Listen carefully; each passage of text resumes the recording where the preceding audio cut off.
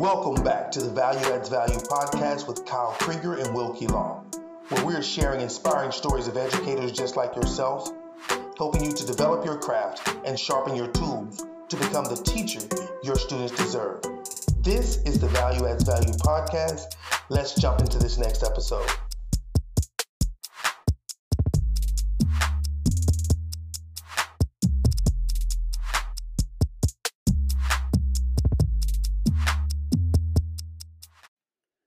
What is going on, fam? Welcome back to Value Adds Value. This is Kyle Krieger.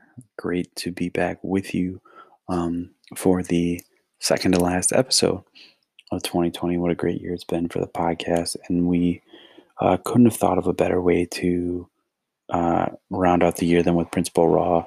The second part of the conversation we dropped last week, just talking about sacred knowledge and teachers versus educators responding to trauma, the terms debate and discourse. It was just such a fulfilling conversation that we're still trying to process it ourselves. So we hope you enjoy it. We hope you have a great holiday season, and we hope that as you listen to it, you're relaxing, getting yourself back in shape to hit the ground running in 2021. So thank you so much for all your support of the podcast, and enjoy this last episode, or interview episode, second to last episode of the Value Adds Value podcast. That's just facts. If you don't have a vision for yourself, right? The system, I tell you right now, the system has a vision for a lot of black and brown children. I can tell you that right now. Because if they didn't have a vision for it at third and fourth grade, they wouldn't be talking about building prison cells. Right? So in your community, you got to ask, what is the vision in which, what is our mission and what is our vision? What are our values of the community? Right? And that's why I go back to the 7 principles of faith, unity, vision, all creativity. All these things come together. So in your situation, you ask yourself, and this is tricky, man, because like I told you, it goes back to my wife be like, man, just go and leave. And it's so much easier to just go and say, look, I'm about to find me a space. It's so much easier to do that, right? But like, let's say you make a decision. You're like, yo, I want to try to change the circumstances of my community, right? And yes, there's an evolutionary process with it. Like that's going to naturally happen. A podcast like this, talking with one teacher, one teacher becomes 10 teachers, 10 teachers become 100, 100 become 1,000 with having the same ideology. And now you're talking about setting a group, that first follower mentality. And, you just grow. That's an evolutionary process. And I think this one guy said it. He said, you can turn around overnight, but it doesn't mean it's going to turn around overnight. Right? Like tomorrow you can wake up, Kyle, and say, you know what? I'm going to start a freaking group on Facebook that's going to just bring people in the community together to talk about what are our values and try to talk. Like you turn something around overnight and you got 50 people that you're communicating with to talk about just where we're going. Does that mean that you're going to walk out and you're not going to hear a racist comment said in the community? No, it doesn't mean that. But it means that you turn something around and you're starting something. And that's revolutionary. Like that's an immediate impact. So those are things that I kind of just talk about with knowing like yourself and knowing yourself in context to the world. Yeah. I mean, and I think it's a combination of, like you said, being a kid, not being privy to the way things were, and really and I know it's a circumstance of the world we live in now that the especially Facebook has become, the place where a lot of this happens. And people who I grew up idolizing, who I loved, are now insulting every single person in the community that doesn't agree with them. Yep. There's nobody coming together to talk about, and granted, like masks is a super easy one to go at. It's a super divisive issue. But there are people there that just refuse to wear masks. Yeah. There are people there that, and the thing about it is you can't even have a conversation about it. That's the key right here. You couldn't have a conversation that just said, hey, for the betterment of our community and for our kids, it's, you know, from a teacher's perspective, we're going to wear masks when we're out. Yeah. But I mean, there are people there that are kind of doing whatever. And I don't want to get into an argument over the science or whatever it is, but the thing that strikes me is a community that has been so tight knit, you know, like so many, I felt like it was just such a great place to grow up. I wonder what the kids in the schools are getting, because the kids in the schools aren't, I mean, I knew one Black person before I went to college. Uh-huh. Yeah. And that's, I'm assuming, still the way it is. Yeah. And I guess to ask a follow-up, and I've talked to Wilkie about this, because I, you know, in my community and you know, the culture that I grew up in my university, they said, if you really want to make a difference, go to an urban school. Mm-hmm. And I bought into that, because I'm like, oh, these kids are underprivileged, they're this or that or the other. But I do wonder if my experience would be at times better served in a predominantly white school to share that experience, because I don't think a lot of people, especially where I live now around the Twin Cities, have that experience. Absolutely. You know, I think it's a paradox. I think it would be really interesting to, like, I don't know if it's a movie or a book where it just has a switch. Like all the urban social justice big teachers, they're at predominantly white suburb schools, and all those educators are now in the urban city. Like, what will happen to the education system? What will happen to the world, right, in regards to that? And I think what's important, like with what you said, is, and I tell people all the time too, like, not only is sacred knowledge important for students of color, and so I would say it's even more important for white students. The reason I say that is we are still in a system in which many of the access points, I don't call it power, I say access points. Many of the access points to wealth in this country is still predominantly monopolized, capitalized by white institutions. That's just the reality, right? So that means that, you know, when you look at the supervisors, managers of many access points, they are predominantly white men, predominantly. That means that an ideology at access points is really critical for young students of color. And if you look at the history of these men that are at these access points, they do not come from urban or culturally diverse schools.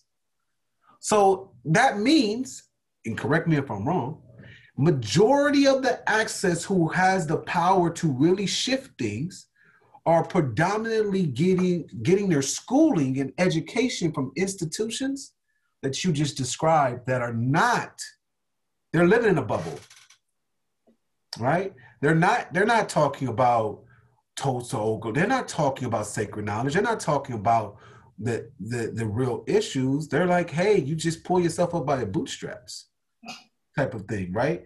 So that's why I say that, you know what I mean? Because it's important for our young kings and queens that come from areas in which I come from to know themselves. But it's even more importantly for me, until those access points change, for those people to understand, like, the realities in which we exist. Like, everybody in the last 2 months during the pandemic, March, April, May, they learned so much American history in like 2 weeks than they did their whole public education experience. On Instagram, they're like, wow, I did not know this. I did not know that. I did not know this institute. I don't know if you guys seen it. It was just like, oh, yeah. I didn't know about Black Wall Street. Oh my God, I didn't know about, like, you didn't know about this? Right? Yeah. And that's power. Now you have CEOs that's like, I think this was it, the CEO of Reddit. I think it was Reddit, said like, hey, I'm stepping down. I think a Black CEO should take the helm. But then I go back and I say this: representation is valuable, but consciousness is priceless. You know what I'm saying? And the consciousness that I think for communities of color and predominantly white communities, I feel is really needed for the conversation and the realities in which we exist in. Wow. Yeah. As you would say, that's a lot to unpack there. And it's, but again, I think that a lot of the issues we face is because a lot of people are willing to say, let's sit down and have a conversation. Yeah. But there are very few organizations or individuals who are willing to say, now let's actualize these conversations. Yeah. And I think, again, it begs the question, are we really trying to create this melting pot? Or do we still want the kind of the oil and water that you get that separation when you mix the two naturally? Or are we trying to mix it all in to where everybody gets where they're supposed to be? You know, and that speaks again, what we started talking about at the beginning is that idea of inequality and inequity that goes on and takes place within our communities. And again, it's set up that way, but the question becomes, now what do we do to change that? Yeah. Yeah. You know, and I believe it's going to have to come through an educator. I 100% believe that the more educators move and branch out and become voices for our community. Because again, Kyle and I always say, as educators, we make up 1% of the society in America. Yep. 1%. And we literally have our hands on the whole 99. Yep. So if you're going to have anybody in a position that's going to make decisions for the 99, it should at least be the individuals you've already entrusted to guide the 99. Yeah. I mean, that's why we have standardized conditions, is because, you know, public education understands the value of education and the tool that school is used as a tool to reinforce education. So they understand the power of education. That's why they omit a lot of different things within the curriculum of education, right? Like J. Cole said it, one thing about the men that's controlling the pen that write history, they always seem to white out their sins, right? And when you think about education, it's like, yo, you go through it and it's like a lot of the sins are whiting out. Right? And we could provide you and try to conform and try to all these type of things. And I agree. And I would say like an educator, because I always distinguish the difference between a teacher and an educator. Like for me, I'm an educator. I call myself a revolutionary educator. Although I'm a principal, I'm an educator. An educator, I can educate you on a block. I can educate you through Zoom. I can give you the educator through text. I can educate you through WhatsApp. Like I'm an educator. A teacher they just stop teaching. They just teach in the classroom. Right? Like once that day stops, I'm no longer a teacher. I become who I am. Like I am an educator, right? And I believe in what you said, like an educator can change this, but I also believe that it is going to take public and private partnership. It's going to take inside, outside work. It's going to take a lot in regards of and I tell people, like schools, districts, like they understand trauma, or they say that they understand trauma. Mm-hmm. They may recognize trauma. That's why many schools probably get that one PD around trauma once a year or something like that. But most schools fail to respond to trauma. Right? They fail to execute responding to trauma. And which goes back to ask the first question is, did you truly understand it? Because I'm a believer that the evidence of consciousness is through application. You know what I mean? So if you say that you are aware and say that you are knowledgeable, then the evidence of that is through application. If you don't apply it, to me, you're not conscious. You know what I mean? Like, that's just my belief. Some people are opposed to it. Like,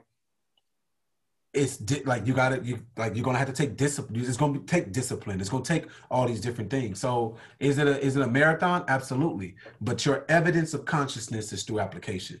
And I mean, if we sit here and say that we need to change education, I can't say that I'm conscious of the changes without trying to change it. I mean, I'm not conscious. That means, yeah, I might be aware. You know what I mean? Being complicit is a form of not being conscious, in my opinion. Right. You know there's a problem. You know there's a discomfort. You know you're just not aware enough to say, I need to go fix it. Or I agree. Or you decide that it's not what you want, right? Because it's like a lot of people go through life, like, or they were going through life pre this current administration like this. Right, blinders onto the injustices, the racial injustices, and it was just like, all right, look. But this current administration forced a lot of people to see things that they never seen before. The pandemic, all these different things, it made them see things, and now it's like, you can't unsee that now. I see you put that black box on. No, I'm not going. No, you can't unsee. No. Like I'm gonna tap your shoulder and call you in. Like in our, but shout outs to the community. Like we call you in. We're gonna call you in on that. You know what I mean? And I think you said something, Kyle, too, that, you know, sometimes we can ostracize people, especially the youth, during this council culture and stuff like that, where I think it's important to now like call in and hold people. There's a way to hold people accountable, because see, a lot of people say that they want to educate young people to be critical thinkers until it challenges their train of thought, right? Like I am all for everybody. Like people say, hey, this is America. You should have your thoughts. You should independent thinkers. We need to create how many schools you know have independent critical thinkers, right? They say all that until it opposes your views. So what I say, like for me, it's like, no, let's have these conversations. That's growth. But many people can't have those conversations, right? Because it's so emotionally connected. And emotional regulation, I have a book right here, Emotional Intelligence, right? Emotional intelligence. Emotional regulation is something that is really challenging for a lot of people. Like they quick to have an emotional trigger. And if you hear something political, it's, oh, I don't want to hear nothing. I'm canceling you out. Like even people, like I know, like I said, could you have a conversation with somebody that just totally disagreed or had a different, like just to have a discourse? Because there's a difference between a debate and discourse. The debate is I'm a lion. I'm trying to rip everything you said. But a discourse, it takes listening and understanding, right? So are you willing to listen to me, or am I willing to listen to you? Let's have a discourse. And I think majority, our school, we don't have those. We try to do out of sight, out of mind. If we don't talk about racism in our schools, guess what? We don't have to deal with it. And it doesn't exist in our school. No, it exists. You just are trying to hide it. Like it's like a kid that's saying like, oh, when I was younger, I want to get outside real quick. I'm like, clean up your room. I throw everything under my bed, or I put everything. I try to hide. Does that change the fact that chip bag is still under my pillow? That chip bag is still there. You may not be able to see it, but it's still there. So you not talking about racism at your school doesn't mean that it's not there. Mm-hmm. So I think like having these conversations, I think is rich in dialogue. And I think that instead of hiding it, I think we should be challenged. And I think that inner self where you feel like, oh, it needs to happen more, even for us as educators. Hey everybody, just wanted to take a quick break from this episode of the Value Adds Value podcast to just say thank you for listening and for all the support. And if you've listened this far, we would love it if you could hit that subscribe button, that like button, leave a review, or jump over and find us on Instagram at ValueAddsValue, at its.will.law.iii, and at its Kyle Krieger. We would love to connect with you there.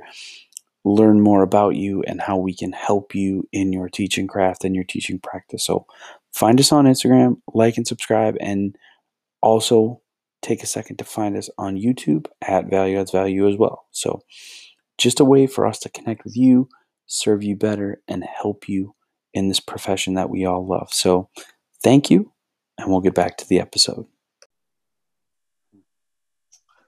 Yeah. How do- Definitely, education definitely needs a true liberation at this point. And I think COVID-19 was just the right instigator to get the ball rolling if everybody now takes the reins and start to allow students that adaptation time, constantly evolve yourself so that you're steps ahead of them as they're evolving. Because once they start evolving, they're going to evolve at a pace that we have never seen before. Yeah. And because you think about it, Kyle and I always talk about how just because they're digital natives doesn't mean that they're digital learners. Yep. But what happens is when we give them that right grace period and teach them how to navigate this digital space as it relates to their learning, I think their evolutionary track is going to, if we're not conscious, it's going to overtake us, and they're going to be beyond where we're wanting them to be, because of the nature, they're younger, they're going to explore more. By birth, by nature, they're explorers. Yeah. You know, that's it. That's it. Right. And so, like I said, I think it's the right time to be in education and to be teaching our kids. But do you think it's possible? Do you think that's possible with like, for me, and please, like, challenge it. Like, do you think that that's possible? Because from out here in California, it's like, for the most part, like, that creator, that explorer is conformed to like a predictor assessment. Like, most educators, their success and principles are like indicated by data on a test score. And the test score is a norm reference test score, not a criterion reference, right? Like, that norm reference test score by the state, like out here, it's like everything is geared towards that. Like, reading, like, you have your criterion, like reading, math, criterion, cool, teacher made, like whatever the school made, like, we want to get you at a certain level, boom, cool, got it, where you can understand that. But then when you have the norm reference, that is now the predictor for access.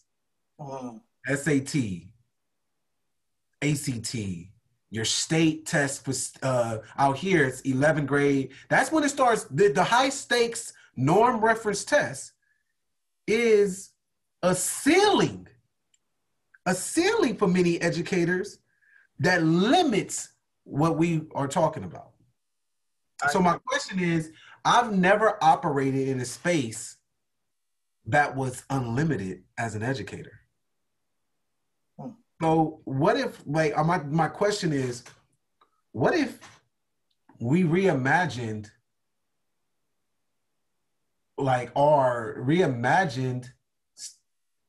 success measurements? Well, like, because my thing is, like, as a principal, I'm playing within the game, like, right? I gotta play within this game, like data, like that matters. But like, just personal. Did you guys score great on standardized tests? I was average. I fared pretty well. I fared pretty well on it. And but my approach was different. You know what I mean? My approach was different than most teachers. Most teachers approached it as, I know what the test is going to hold, so I need to teach them the test, what's on the test. Or not so much what's on the test, I'm going to teach them to make sure that they can pass the test. I tell people all the time that in our cities, in our schools, we need to, like, we're one of in education in urban schools, we tell our teachers, don't teach to the test. Right. Don't teach to the test. Where in suburban schools, they have a tutor all the way teaching them everything that's on the test, and they're teaching to the test. Mm-hmm. Like in football, like, I play ball. When it was time for you, you knew you had the 40. You trained for the 40. You knew you had to do your bench press. You trained for the bench press. You knew you was going to have to squat, so you squat. You know what's on the test and you prepare for it, right? You know what's on that driver's test. You prepare for it. Why is it that in mainly urban schools, oh man, don't teach. Because it's an indicator for the access points. You know, and it's funny you say that because I remember a few years ago, I was a new classroom teacher. I'd always been an inclusion teacher in my very beginning. So I always had a co-teach with me. So I never really was the teacher of record. And once I got my own classroom, I remember one of the first lessons I got, and it was like my class middle of the year. So it's December when I get my kids, this new class. So the very first lessons that I taught them going out is lessons on how to think, lessons on how to problem solve. Nothing dealing with, I mean, we looked at third grade problems and analyzed what are they trying to teach us in this third grade problem? Now, what are they asking us to do on our own? Yeah.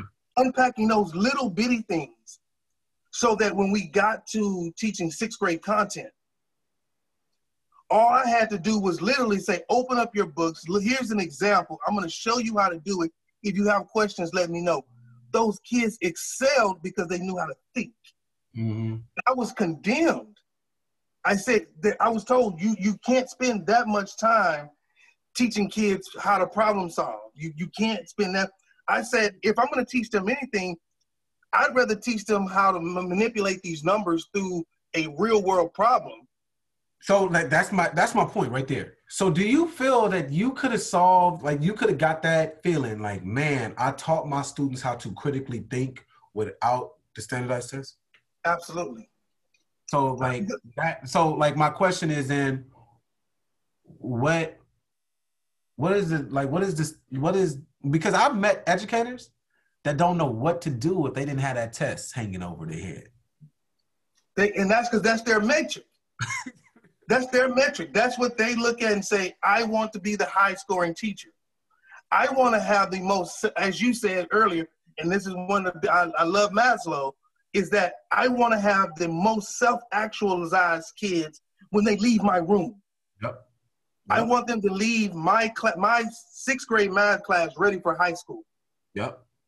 And that's how we measure. That's how we measure at our school, right? We measure off of what we call presentations of learning, right? So like every ninth grade student at our school, they have created their own website, right? So all my every student at my school, take that back, have created their own website. And on their website for ninth grade, they're talking about, they have their About Me page.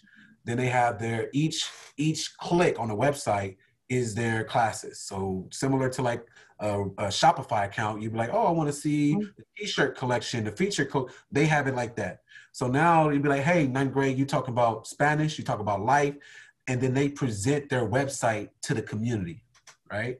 And they talk about, this is what I learned this year. I learned this from Spanish. Like, this is what I learned, and this is how it impacted me as a student in my ninth grade year. This is what I learned from algebra, and this is the skills in which I could apply it to my life right now.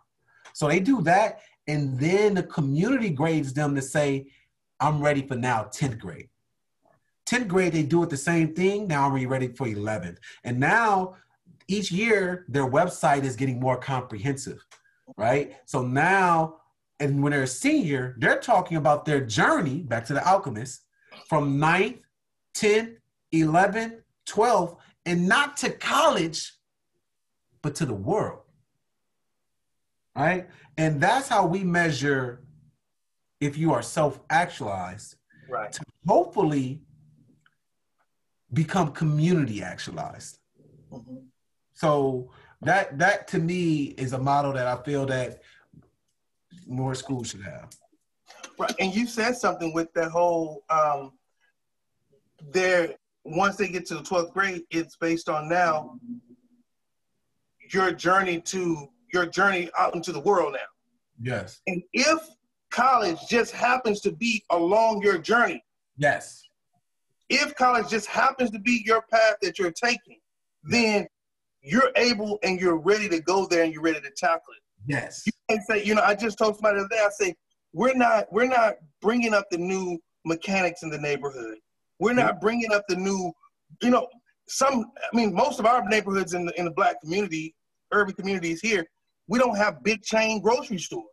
Come on, talk about it. We don't have a Walmart, you know, in my wife's family, parents community. They don't have an H-E-B. You know, there's not a Randall's or Kroger. You know, it's a couple of little mom and pop spots, you know, with poor quality, overpriced food. And we'll be honest. You know, and if you wanted good food, good quality food at better prices, you got to leave the community, which means now your dollars where you live are going out to support somewhere else where you don't.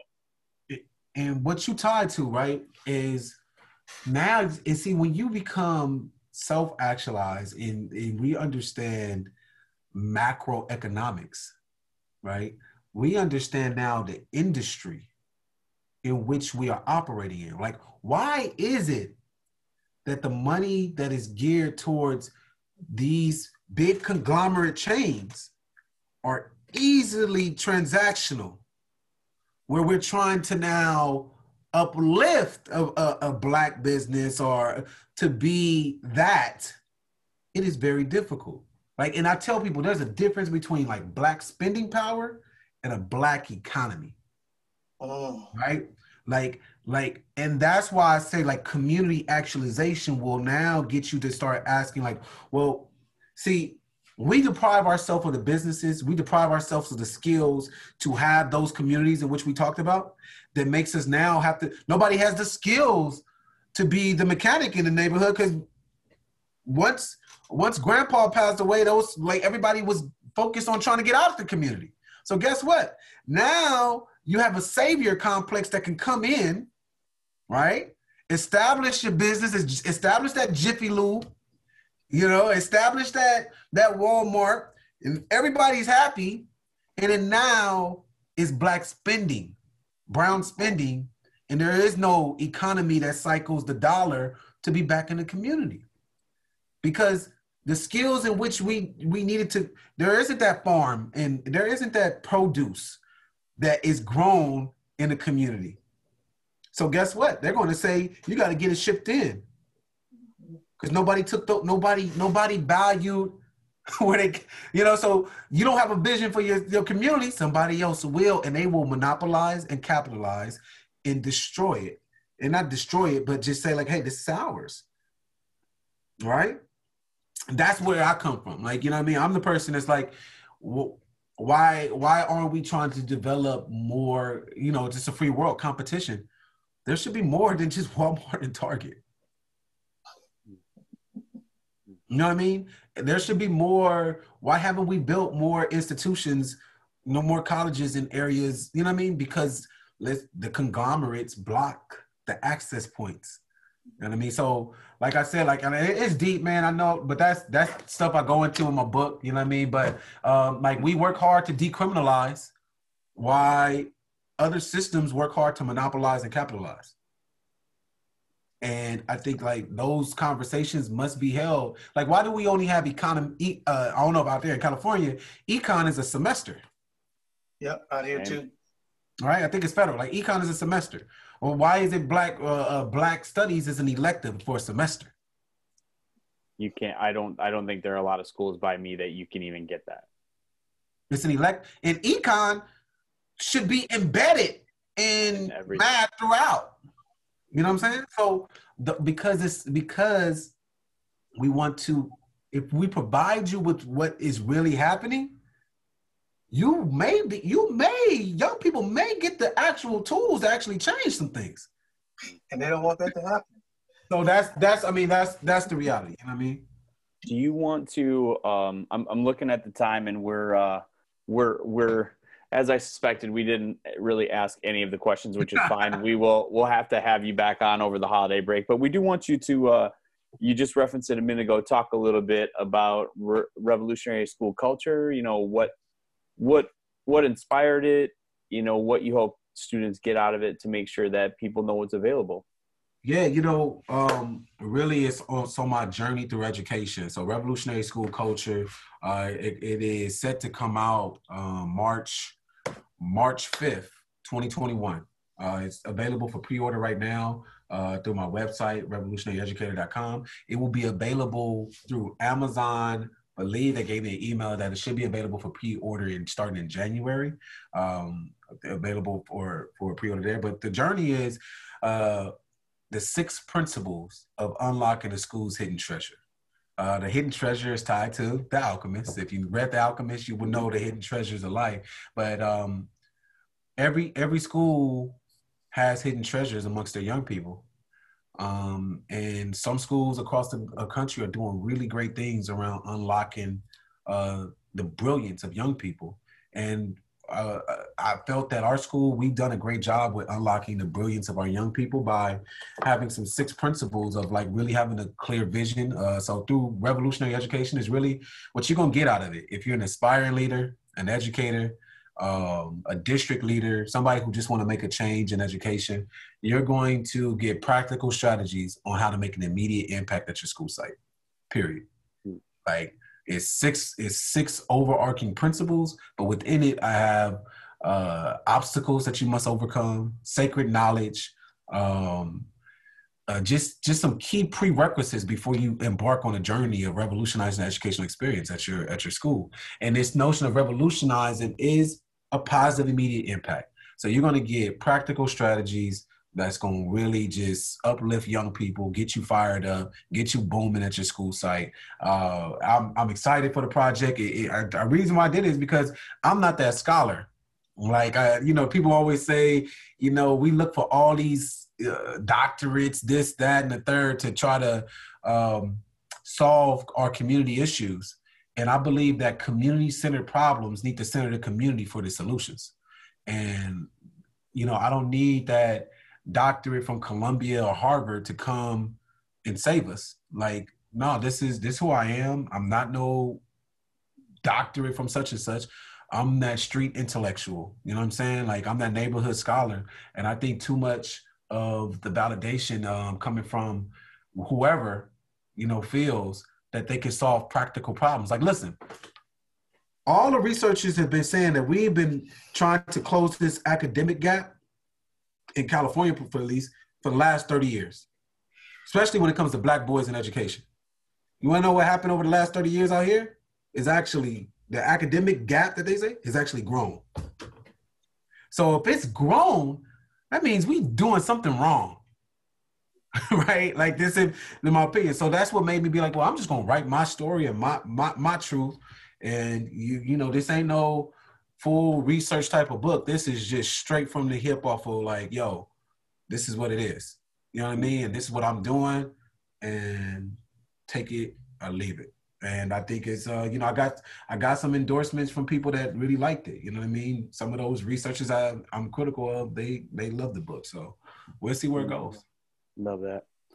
All right, Will, any last follow-ups before I have you knock out the last couple questions? Like I said, I mean, we could spend all day with you, but I'm sure you've got stuff going, and I know we've got stuff going, and it's going to take me a week to download everything you said. I'm going to have to watch this thing like 3 or 4 times before I put it out, just to make sure that I got everything. But yeah, and it's crazy because I missed the first one, and I told Kyle, I was like, man, I have to be back in the building whenever we get you back on again, because I follow you, and I admire your approach to a community-centered school. I'm one of the teachers who actually live in the community that I teach in. Mm-hmm. I eat in a restaurant where my students go. My students work. Some of my former students are working now in the fast food restaurants, getting jobs, that I taught, and I'm seeing them all the time.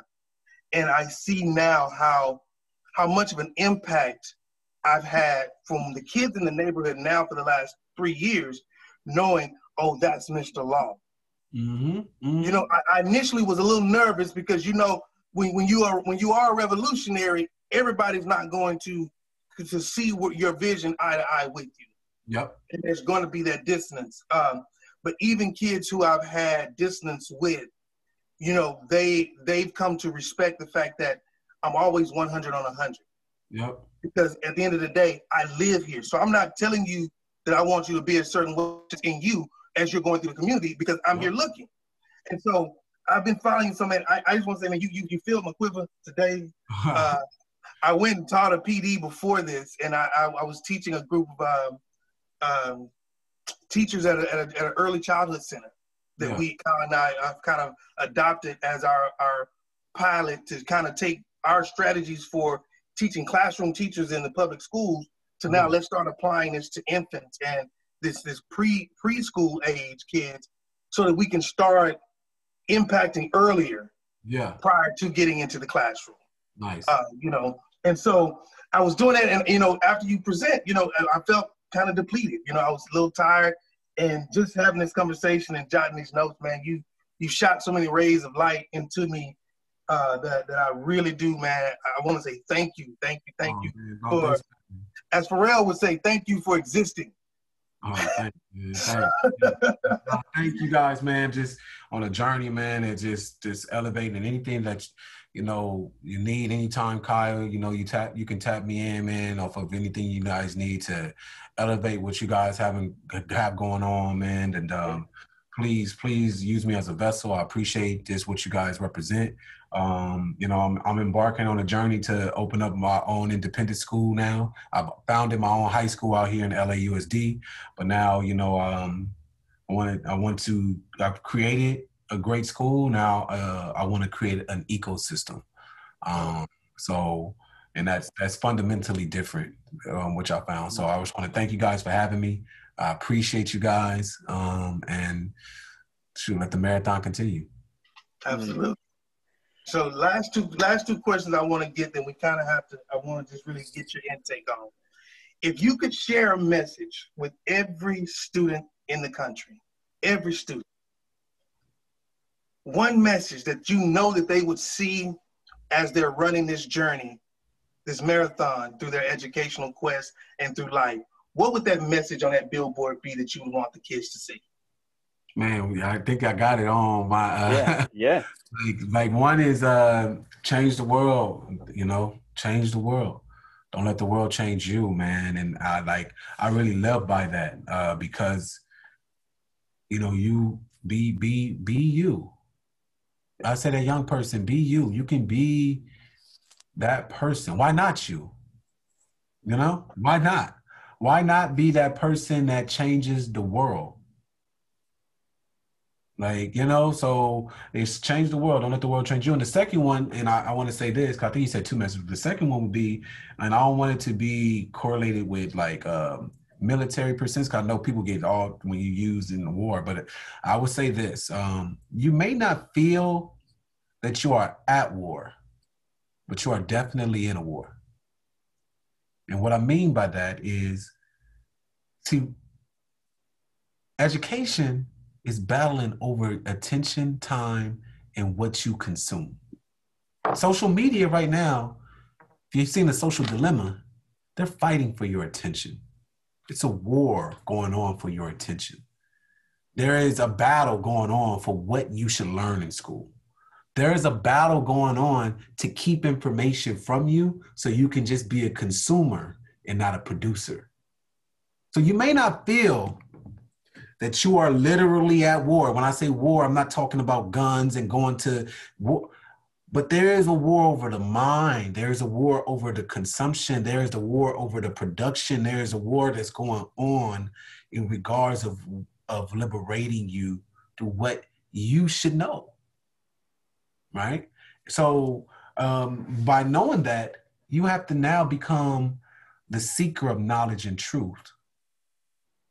And that will ultimately be your liberation. Wow. You're at war, but you're in a war. You know, I remember I preached a message one time, said that the battlefield is the mind. And when I wrote it, the scripture that says, be not conformed to this world, but be transformed by the renewing of your mind. And I think that because of all this, the traffic, to our young people's minds and the things that they have access to that's so meaningless. Our job is to show them the meaningfulness in being able to understand what they're seeing. Don't just sing a song because it's catchy. Understand what you're saying and make sure that what you're saying are things you're willing to back up. Yep. And I think it's so tragic, even with so many of the young talents that are now that are losing their life because they won't change the narrative of what they're talking about. They want to continue to talk and live a life that's not conducive to the new elevations that you're trying to go to. Yep. And I think that's very powerful, that you may not feel like you're at war. You're in a war, but you're at war. Yep. In a war. Yeah. Yeah, for sure, man. You may not feel that you're at war and that's the complicit, right? If you don't feel like you like, why do I got to work with a sense of urgency? Right. I'm not at war, but you in a war. Like it's all going on around you. Mm-hmm. Like people don't like, even if you want to go that, like there's a war taking place right now. Like, is it in America? No, like in a physical war that's taking place right now. But if you bring it to our societies in the hood right now, like we're losing people every day to the streets. So like I tell, like I'm about to be blessed with a son, but it'll be some of the same things. Like my father told me at a young age, and you take this in our context growing up, you in the wrong neighborhood. There's a war that's constantly going on. You Pyru, you blood, you like. So if you're walking around at that store and you're not alert, and you're walking through thinking that you are, and it's traumatic, but it's the reality in which the conditions in which we survive in. But now that I know and I'm conscious, I can be more alert. I move differently. You know what I mean? I can say, hey, what up? How you doing, King? How you doing, Queen? Preventative. Mm-hmm. Right? So the same thing when I'm trying to get my young people to have protective knowledge, and I say it all the time, I want them to have the ability to be the guards at the gates of their mind. Like that's in a nutshell. Like, and I think you highlighted, like if you're the guard at the gates of your mind, that means that I have the ability to listen to some trap music, but it doesn't impact my train of thinking because I don't let it get into my mind and soak. Versus somebody who's like on social media and they looking at the entertainment and they take it in as truth and it influences their actions, right? So if I'm a protective, I'm able to go and watch something as entertainment and to leave it as just that. It doesn't impact me. It doesn't influence me. Versus me reading something from The Alchemist and it sticks. That's protective knowledge. You know what I mean? Mm. All right, last question. When all the school bells have rung, there's nothing else to do, no more kids in a desk, no more schools to lead, no more districts to lead. As an educator, what do you want your legacy to be? Man, that's huge, but I want my legacy to be with my kids. Like my kids that and I would say first my biological kids, the kids that I raised, my family, to know that, their father was a revolutionary, did what he felt was right for his family, for his community, and for his people, right? And like that is really powerful for me. And then for my students to just, I want them to be like, hey, they're telling their younger, say, hey, change the world, don't let the world change you.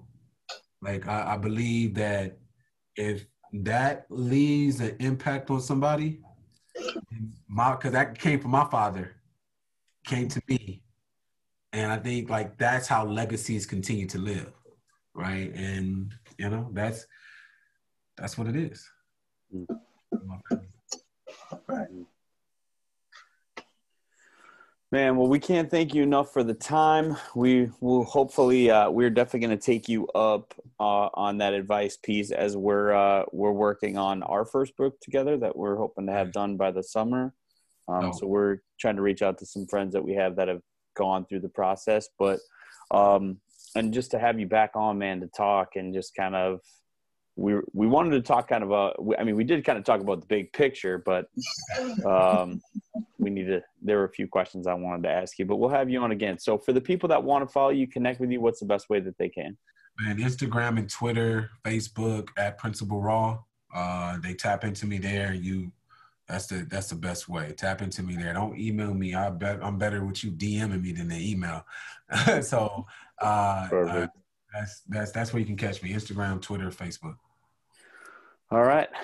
Principal Raw, thank you so much for the time and coming back on the podcast, man. Hey, appreciate you, Kings. Thanks.